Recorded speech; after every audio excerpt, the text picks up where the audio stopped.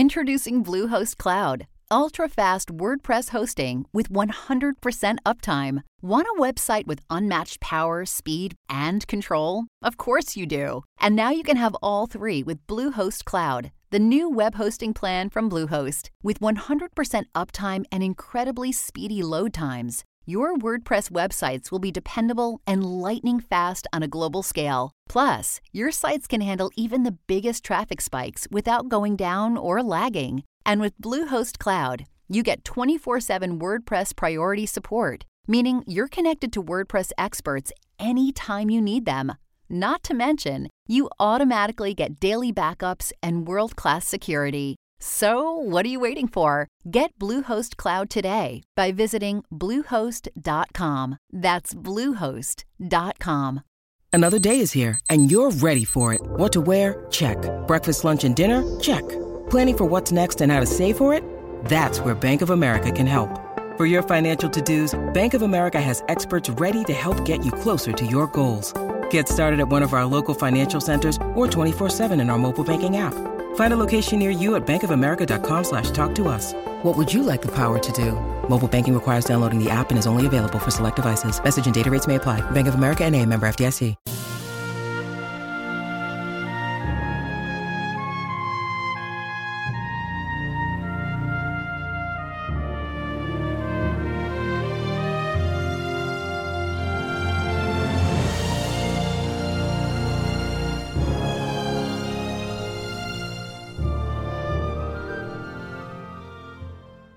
Welcome back, everyone, to 1001 Best of Jack London. This is your host and storyteller, John Hagedorn. Today, Part 3, Chapter 6, and Part 4, Chapter 1 of Jack London's White Fang. And now, Chapter 6 of Part 3, The Famine. The spring of the year was at hand when Gray Beaver finished his long journey. It was April, and White Fang was a year old when he pulled into the home villages and was loosed from the harness by Mitza.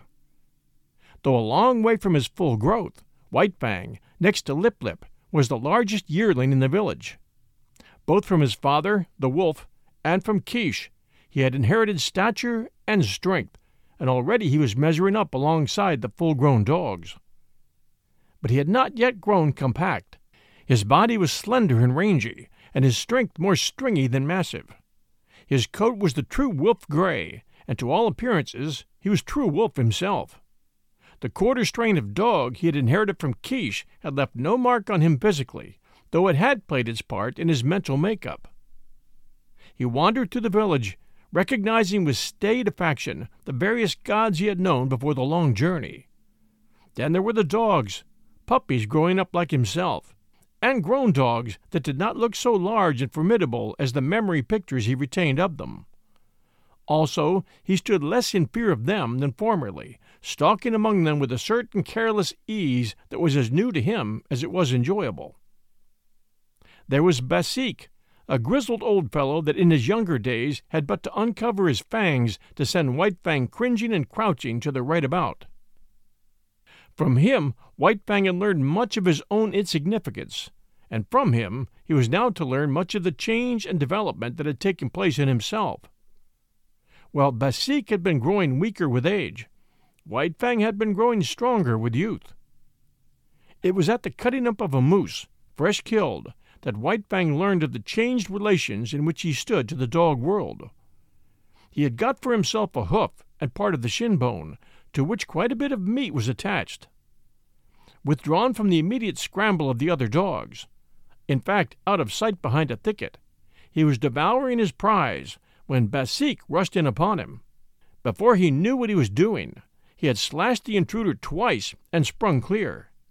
Basik was surprised by the other's temerity and swiftness of attack. He stood, gazing stupidly across at White Fang, the raw, red shin bone between them. Basik was old, and already he had come to know the increasing valor of the dogs it had been his wont to bully. Bitter experiences these, which perforce he swallowed, calling upon all his wisdom to cope with them. In the old days he would have sprung upon White Fang in a fury of righteous wrath, but now his waning powers would not permit such a course. He bristled fiercely, and looked ominously across the shin bone at White Fang. And White Fang, resurrecting quite a deal of the old awe, seemed to wilt and to shrink in upon himself and grow small, as he cast about in his mind for a way to beat a retreat not too inglorious. And right here Basik erred. Had he contented himself with looking fierce and ominous, all would have been well. White Fang, on the verge of retreat, would have retreated, leaving the meat to him. But Basik did not wait. He considered the victory already his and stepped forward to the meat. As he bent his head carelessly to smell it, White Fang bristled slightly. Even then it was not too late for Basik to retrieve the situation. Had he merely stood over the meat, head up and glowering, White Fang would have ultimately slunk away. But the fresh meat was strong in Basik's nostrils, and greed urged him to take a bite of it. This was too much for White Fang. Fresh upon his months of mastery over his own teammates, it was beyond his self-control to stand idly by while another devoured the meat that belonged to him. He struck, after his custom, without warning. With the first slash, Basik's right ear was ripped into ribbons. He was astounded at the suddenness of it. But more things, and most grievous ones, were happening with equal suddenness. He was knocked off his feet. His throat was bitten. While he was struggling to his feet, the young dog sank teeth twice into his shoulder. The swiftness of it was bewildering. He made a futile rush at White Fang, clipping the empty air with an outraged snap. The next moment his nose was laid open, and he was staggering backward away from the meat. The situation was now reversed. White Fang stood over the shin bone, bristling and menacing, while Basik stood a little way off, preparing to retreat. He dared not risk a fight with this young lightning flash, and again he knew, and more bitterly, the enfeeblement of oncoming age. His attempt to maintain his dignity was heroic. Calmly turning his back upon the young dog and shinbone, as though both were beneath his notice and unworthy of his consideration, he stalked grandly away. Nor, until well out of sight, did he stop to lick his bleeding wounds. The effect on White Fang was to give him a greater faith in himself and a greater pride. He walked less softly among the grown dogs. His attitude toward them was less compromising. Not that he went out of his way looking for trouble. Far from it. But upon his way he demanded consideration. He stood upon his right to go his way unmolested and to give trail to no dog. He had to be taken into account. That was all. He was no longer to be disregarded and ignored, as was the lot of puppies, and as continued to be the lot of the puppies that were his teammates. They got out of the way, gave trail to the grown dogs, and gave up meat to them under compulsion. But White Fang, uncompanionable, solitary, morose, scarcely looking to right or left, redoubtable, forbidding of aspect, remote and alien, was accepted as an equal by his puzzled elders. They quickly learned to leave him alone, neither venturing hostile acts nor making overtures of friendliness. If they left him alone, he left them alone, a state of affairs that they found, after a few encounters, to be preeminently desirable. In midsummer, White Fang had an experience. Trotting along in his silent way to investigate a new tepee which had been erected on the edge of the village while he was away with the hunters after moose, he came full upon Quiche. He paused and looked at her. He remembered her vaguely, but he remembered her, and that was more than could be said for her. She lifted her lip at him in the old snarl of menace, and his memory became clear. His forgotten cubhood, all that was associated with that familiar snarl, rushed back to him. Before he had known the gods, she had been to him the center-pin of the universe. The old familiar feelings of that time came back upon him, surged up within him. He bounded towards her joyously, and she met him with shrewd fangs that laid his cheek open to the bone. He did not understand. He backed away, bewildered and puzzled. But it was not Quiche's fault. A wolf mother was not made to remember her cubs of a year or so before, so she did not remember White Fang. He was a strange animal, an intruder, and her present litter of puppies gave her the right to resent such intrusion. One of the puppies sprawled up to White Fang. They were half-brothers, only they did not know it. White Fang sniffed the puppy curiously, whereupon Quiche rushed upon him, gashing his face a second time. He backed further away. All the old memories and associations died down again and passed into the grave from which they'd been resurrected. He looked at Quiche licking her puppy and stopping now and then to snarl at him. She was without value to him. He had learned to get along without her. Her meaning was forgotten. There was no place for her in his scheme of things, as there was no place for him in hers. He was still standing, stupid and bewildered, the memories forgotten, wondering what it was all about, when Quiche attacked him a third time, intent on driving him away altogether from the vicinity. And White Fang allowed himself to be driven away. This was a female of his kind, and it was a law of his kind that the males must not fight the females. He did not know anything about this law, for it was no generalization of the mind, not something acquired by experience of the world. He knew it as a secret prompting, as an urge of instinct, of the same instinct that made him howl at the moon and stars of nights, and that made him fear death and the unknown. The months went by. White Fang grew stronger, heavier, and more compact, while his character was developing along the lines laid down by his heredity and his environment. His heredity was a life stuff that may be likened to clay. It possessed many possibilities, was capable of being molded into many different forms. Environment served to model the clay, to give it a particular form. Thus, had White Fang never come into the fires of man, the wild would have molded him into a true wolf. But the gods had given him a different environment, and he was molded into a dog that was rather wolfish. But that was a dog, and not a wolf. And so, according to the clay of his nature and the pressure of his surroundings, his character was being molded into a certain particular shape. There was no escaping it. He was becoming more morose, more uncompanionable, more solitary, more ferocious, while the dogs were learning more and more that it was better to be at peace with him than at war, and Gray Beaver was coming to prize him more greatly with the passage of each day. White Fang, seeming to sum up strength in all his qualities, nevertheless suffered from one besetting weakness. He could not stand being laughed at. The laughter of men was a hateful thing. They might laugh among themselves about anything they pleased except himself, and he did not mind. But the moment laughter was turned upon him, he would fly into a most terrible rage. Grave, dignified, somber, a laugh made him frantic to ridiculousness. It so outraged him and upset him that for hours he would behave like a demon. And woe to the dog that at such times ran foul of him. He knew the law too well to take it out of Gray Beaver.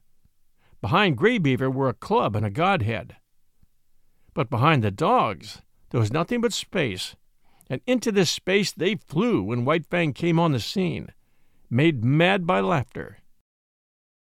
In the 3rd year of his life, there came a great famine to the Mackenzie Indians. In the summer the fish failed. In the winter the caribou forsook their accustomed track.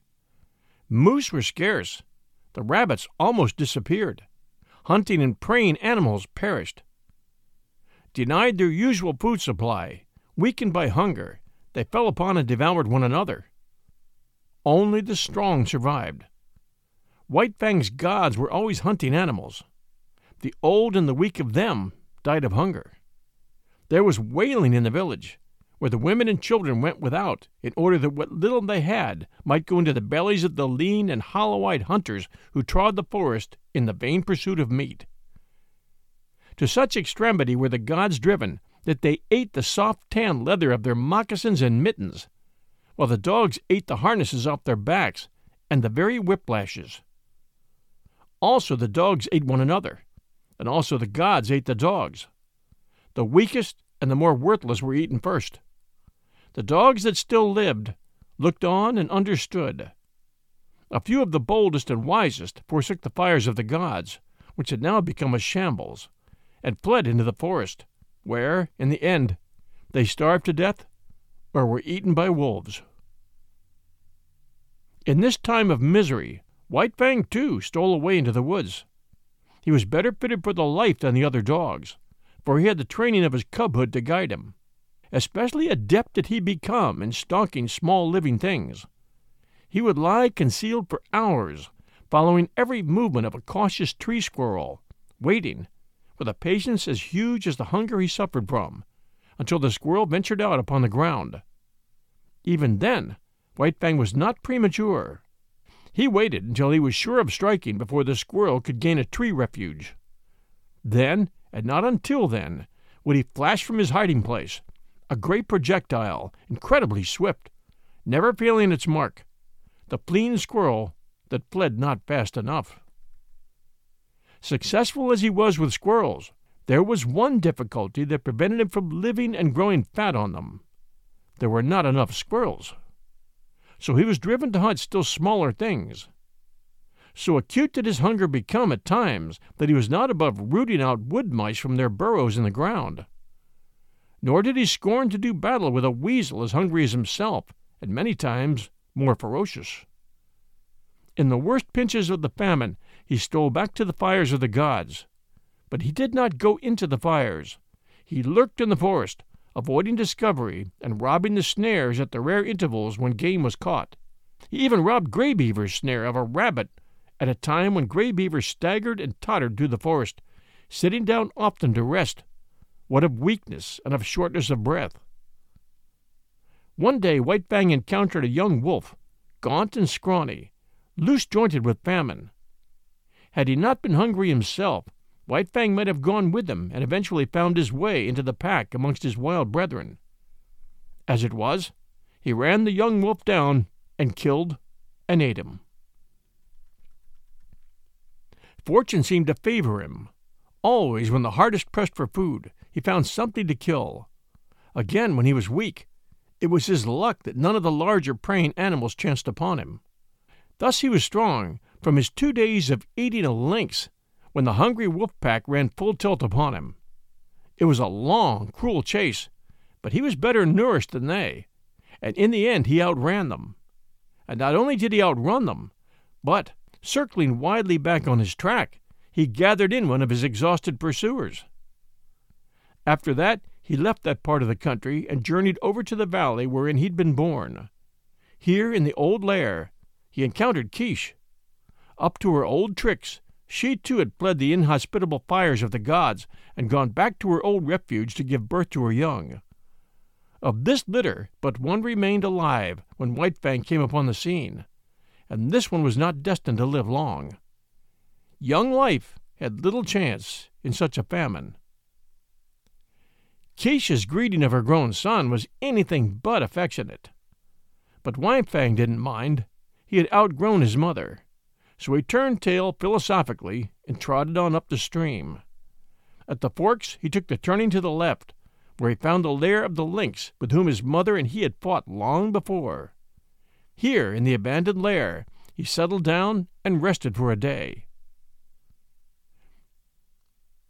During the early summer, in the last days of the famine, he met Lip Lip, who had likewise taken to the woods, when he had eked out a miserable existence. White Fang came upon him unexpectedly. Trotting in opposite directions along the base of a high bluff, they rounded a corner of rock and found themselves face to face.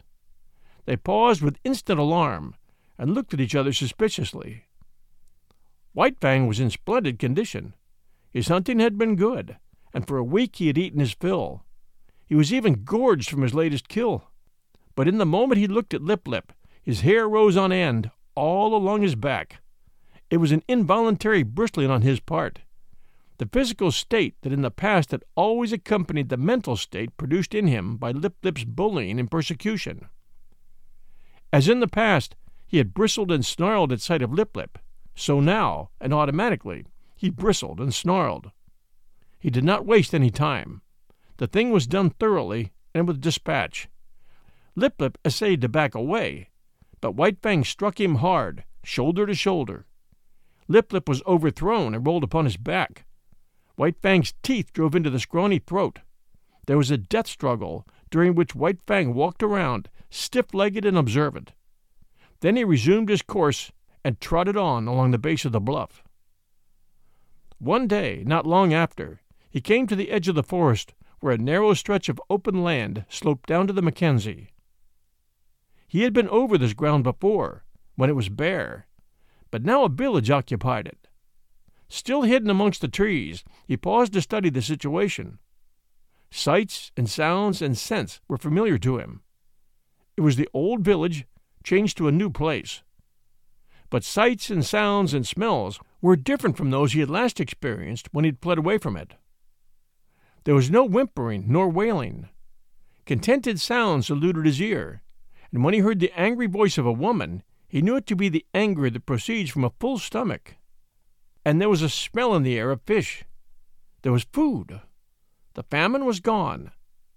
He came out boldly from the forest and trotted into camp straight to Gray Beaver's tepee. Gray Beaver was not there, but Kloo-Kooch welcomed him with glad cries and the whole of a fresh-caught fish, and he laid down to wait Gray Beaver's coming. We'll return with Part 4, Chapter 1, right after these sponsor messages. And now, Part 4, Chapter 1 of White Fang by Jack London. The Enemy of His Kind. Had there been in White Fang's nature any possibility, no matter how remote, of his ever coming to fraternize with his kind, such possibility was irretrievably destroyed when he was made leader of the sled team. For now the dogs hated him for the extra meat bestowed upon him by Mitsa, hated him for all the real and fancied favors he received, hated him for that he fled always at the head of the team, his waving brush of a tail and his perpetually retreating hindquarters forever maddening their eyes. And White Fang, just as bitterly, hated them back. Being sled leader was anything but gratifying to him. To be compelled to run away before the yelling pack, every dog of which, for 3 years, he had thrashed and mastered, was almost more than he could endure. But endure it he must, or perish, and the life that was in him had no desire to perish out. The moment Mitsa gave his order for the start, that moment the whole team, with eager, savage cries, sprang forward at White Fang. There was no defense for him. If he turned upon them, Mitsa would throw the stinging lash of the whip into his face. Only remained to him to run away. He could not encounter that howling horde with his tail and hindquarters.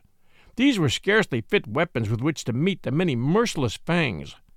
So run away he did, violating his own nature and pride with every leap he made, and leaping all day long. One cannot violate the promptings of one's nature without having that nature recoil upon itself.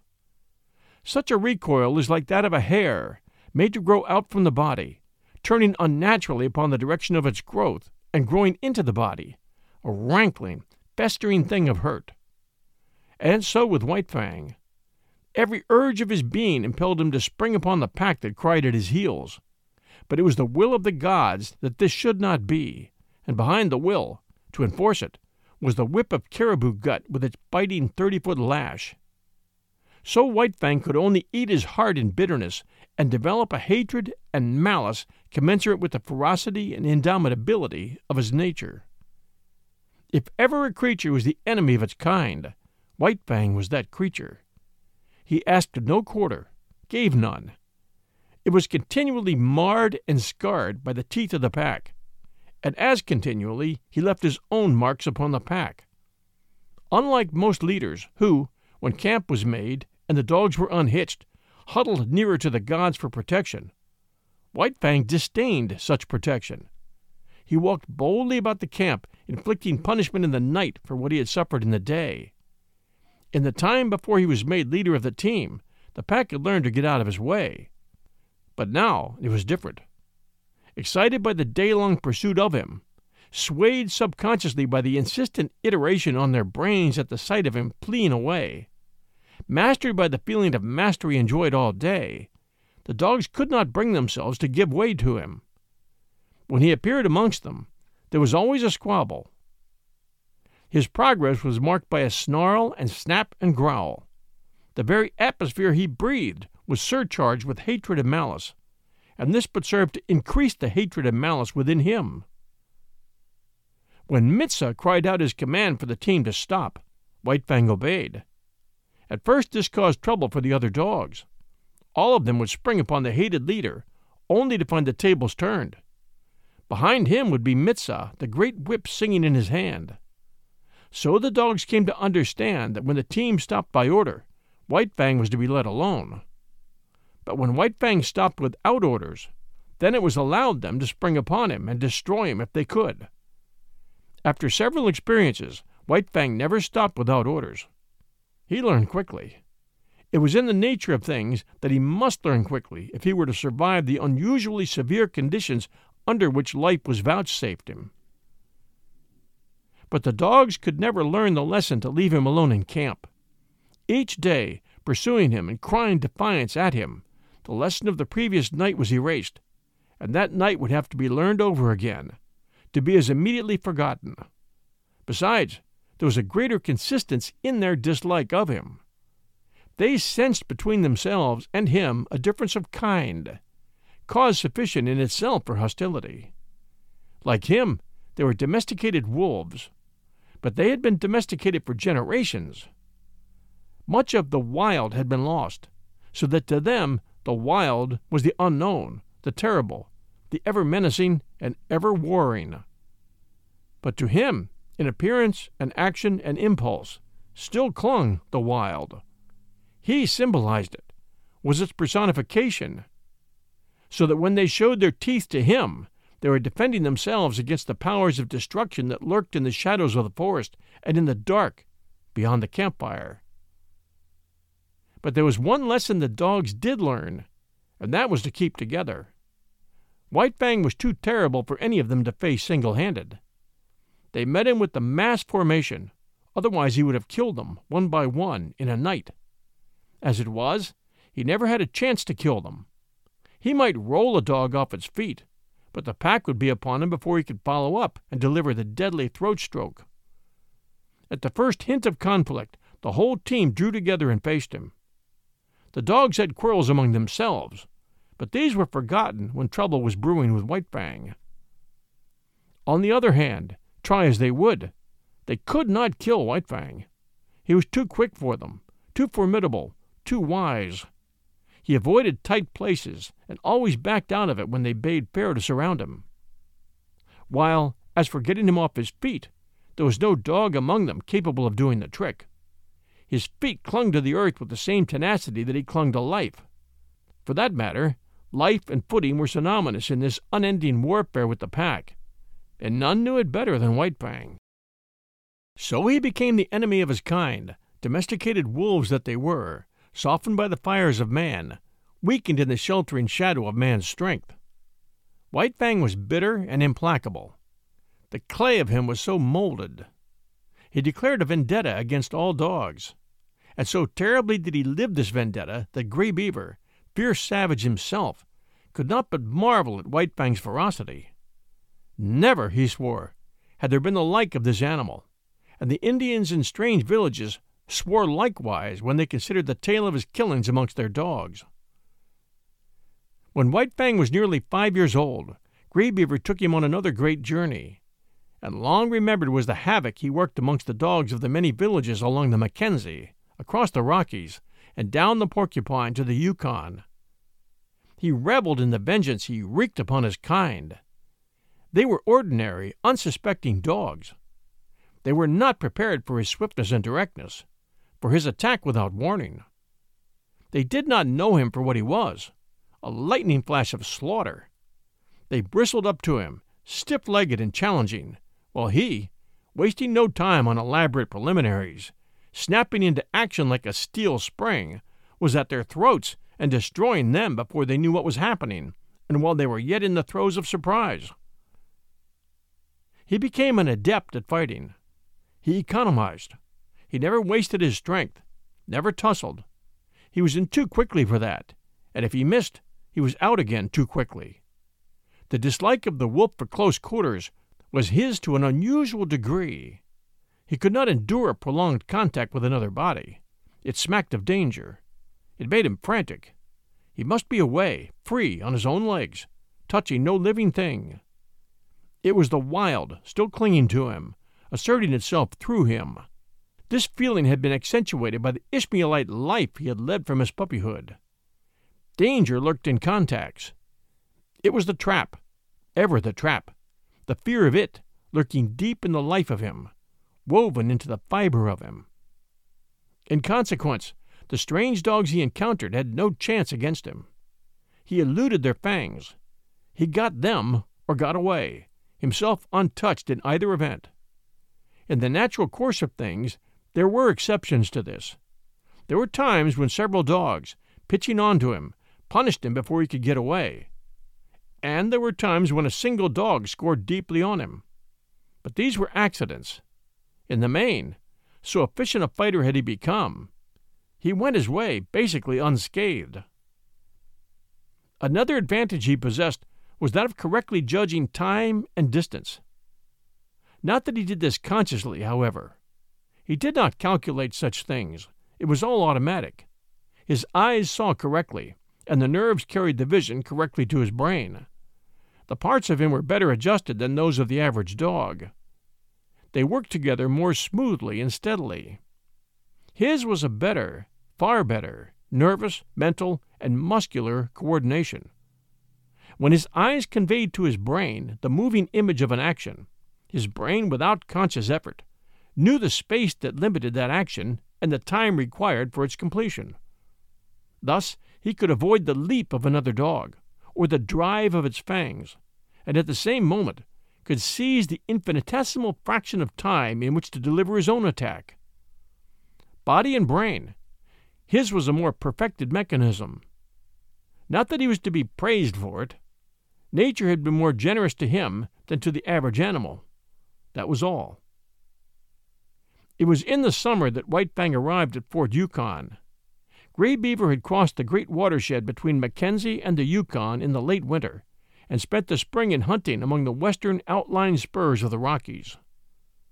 Then, after the breakup of the ice on the Porcupine, he had built a canoe and paddled down that stream to where it effected its junction with the Yukon just under the Arctic Circle. Here stood the old Hudson's Bay Company fort, and here were many Indians, much food, and unprecedented excitement. It was the summer of 1898, and thousands of gold hunters were going up the Yukon to Dawson and to the Klondike. Still hundreds of miles from their goal, nevertheless, many of them had been on the way for a year, and the least any of them had traveled to get that far was 5,000 miles, while some had come from the other side of the world.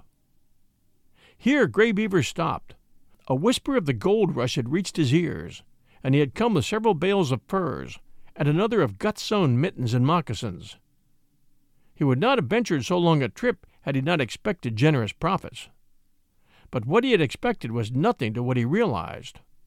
His wildest dreams had not exceeded 100% profit. He made 1,000%. And like a true Indian, he settled down to trade carefully and slowly, even if it took all summer and the rest of the winter to dispose of his goods. It was at Fort Yukon that White Fang saw his first white men. As compared with the Indians he had known, they were to him another race of beings, a race of superior gods. They impressed him as possessing superior power, and it is on power that Godhead rests. White Fang did not reason it out, did not in his mind make the sharp generalization that the white gods were more powerful. It was a feeling, nothing more, and yet none the less potent. As in his puppyhood, the looming bulks of the teepees, man-reared, had affected him as manifestations of power, so was he affected now by the houses and the large fort, all of massive logs. Here was power.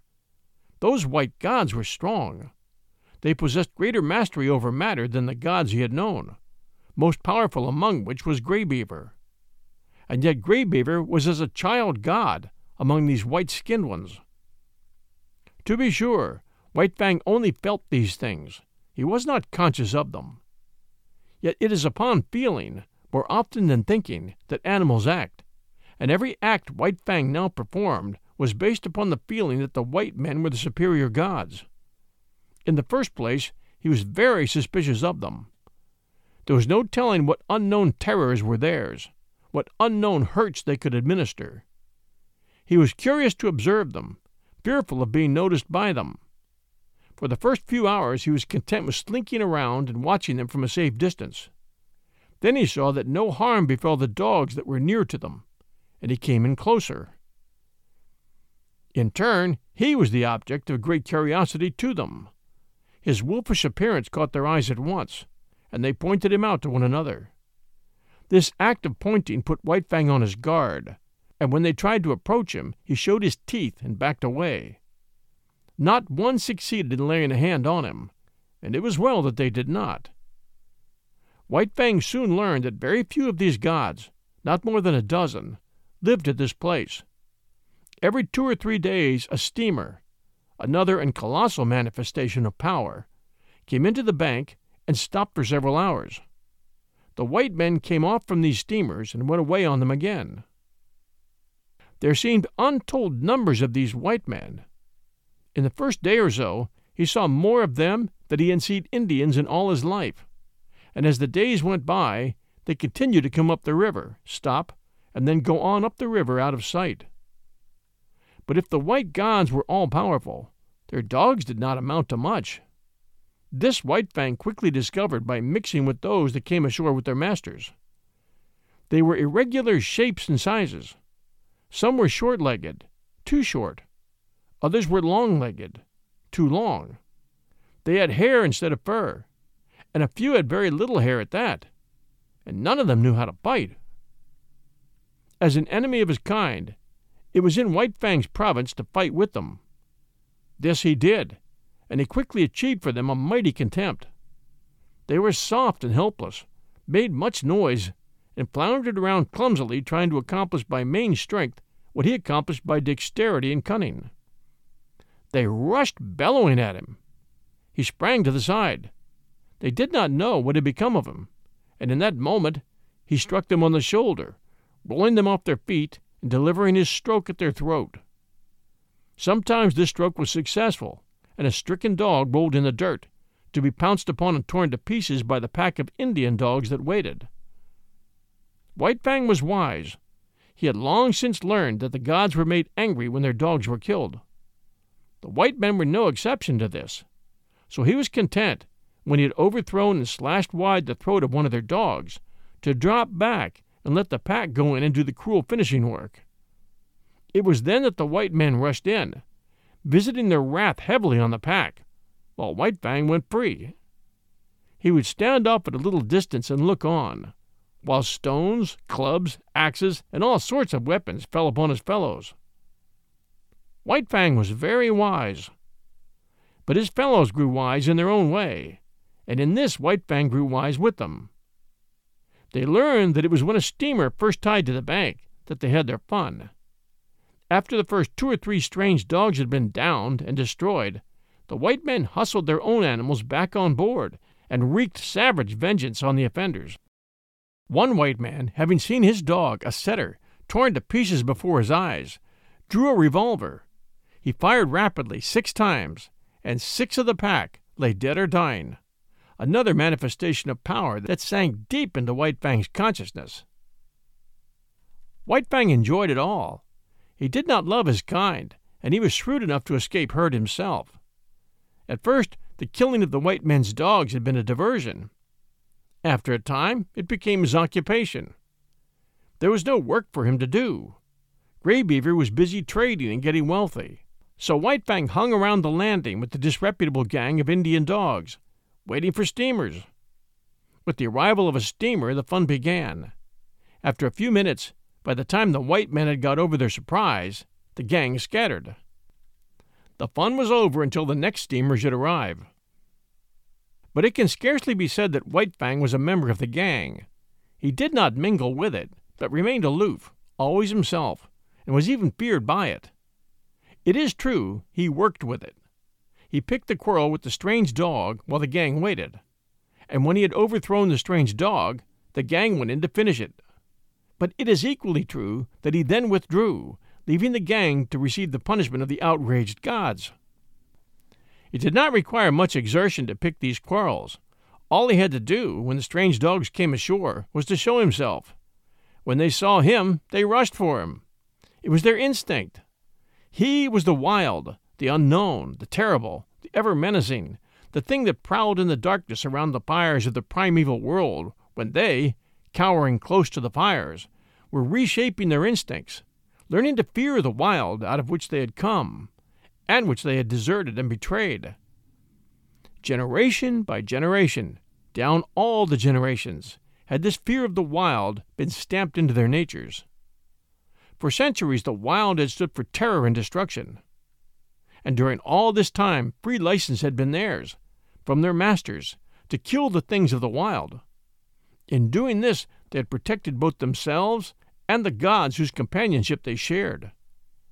And so, fresh from the soft southern world, these dogs, trotting down the gangplank and out upon the Yukon shore, had but to see White Fang to experience the irresistible impulse to rush upon him and destroy him. They might be town-reared dogs, but the instinctive fear of the wild was theirs just the same. Not alone with their own eyes did they see the wolfish creature in the clear light of day, standing before them. They saw him with the eyes of their ancestors, and by their inherited memory they knew White Fang for the wolf, and they remembered the ancient feud, all of which served to make White Fang's days enjoyable. If the sight of him drove those strange dogs upon him, so much the better for him, so much the worse for them. They looked upon him as legitimate prey, and as legitimate prey, he looked upon them. Not for nothing had he first seen the light of day in a lonely lair and fought his first fights with the ptarmigan, the weasel, and the lynx. And not for nothing had his puppyhood been made bitter by the persecution of Lip Lip and the whole puppy pack. It might have been otherwise, and he would have then been otherwise. Had Lip Lip not existed, he would have passed his puppyhood with the other puppies and grown up more dog-like and with more liking for dogs. Had Gray Beaver possessed the plummet of affection and love, he might have sounded the deeps of White Fang's nature and brought up to the surface all manner of kindly qualities. But these things had not been so. The clay of White Fang had been molded until he became what he was, morose and lonely, unloving and ferocious, the enemy of all his kind. Join us next week for Part 4, Chapters 2 and 3 of White Fang by Jack London. Hope you're enjoying the story. If you are, please do take a moment and send us a good review for 1001 Best of Jack London. And we just did get a nice review. It reads, would give 10 stars. 1001 Best of Jack London, 5 stars. What a great podcast. Jack London is somewhat forgotten today. His stories no longer required reading in schools for obvious reasons. Glad this podcast is keeping his legacy alive. That one from JBone72, Apple Podcast, US. And this one, praise the Lord for this, 1001 Best of Jack London, 5 stars. I was a long-time Saturday night listener of the Prairie Home Companion, and it was one of my favorite things in the world. And then sadly, the host fell into disgrace, driving me to end my listening and all of that. And I was very disillusioned, and I was a faithful fan. I had to say that I love his stories. With regard to Prairie Home Companion, I loved his voice and loved his little radio dramas. But this is so much better, and I get the feeling that John is a very solid, square guy that would never do anything to a lady to be grouped into the fallen heroes, who, with their huge egos, thought they were attractive to young women. John just sounds humble, such a brilliant, wonderful reader, an actor and entertainer, and my new Saturday evening favorite thing to listen to, which includes his 1001 classic short stories, and 1001 Best of Jack London, and Sherlock Holmes, and all the others. Thank you. Patty Peebles, Apple Podcast, US. And Patty, thank you very much for sharing your very kind opinion of me. And I do try to be a solid, square guy, a good father, and a good husband. And there was a time, I do remember, long, long, long ago, when I was attractive to young women.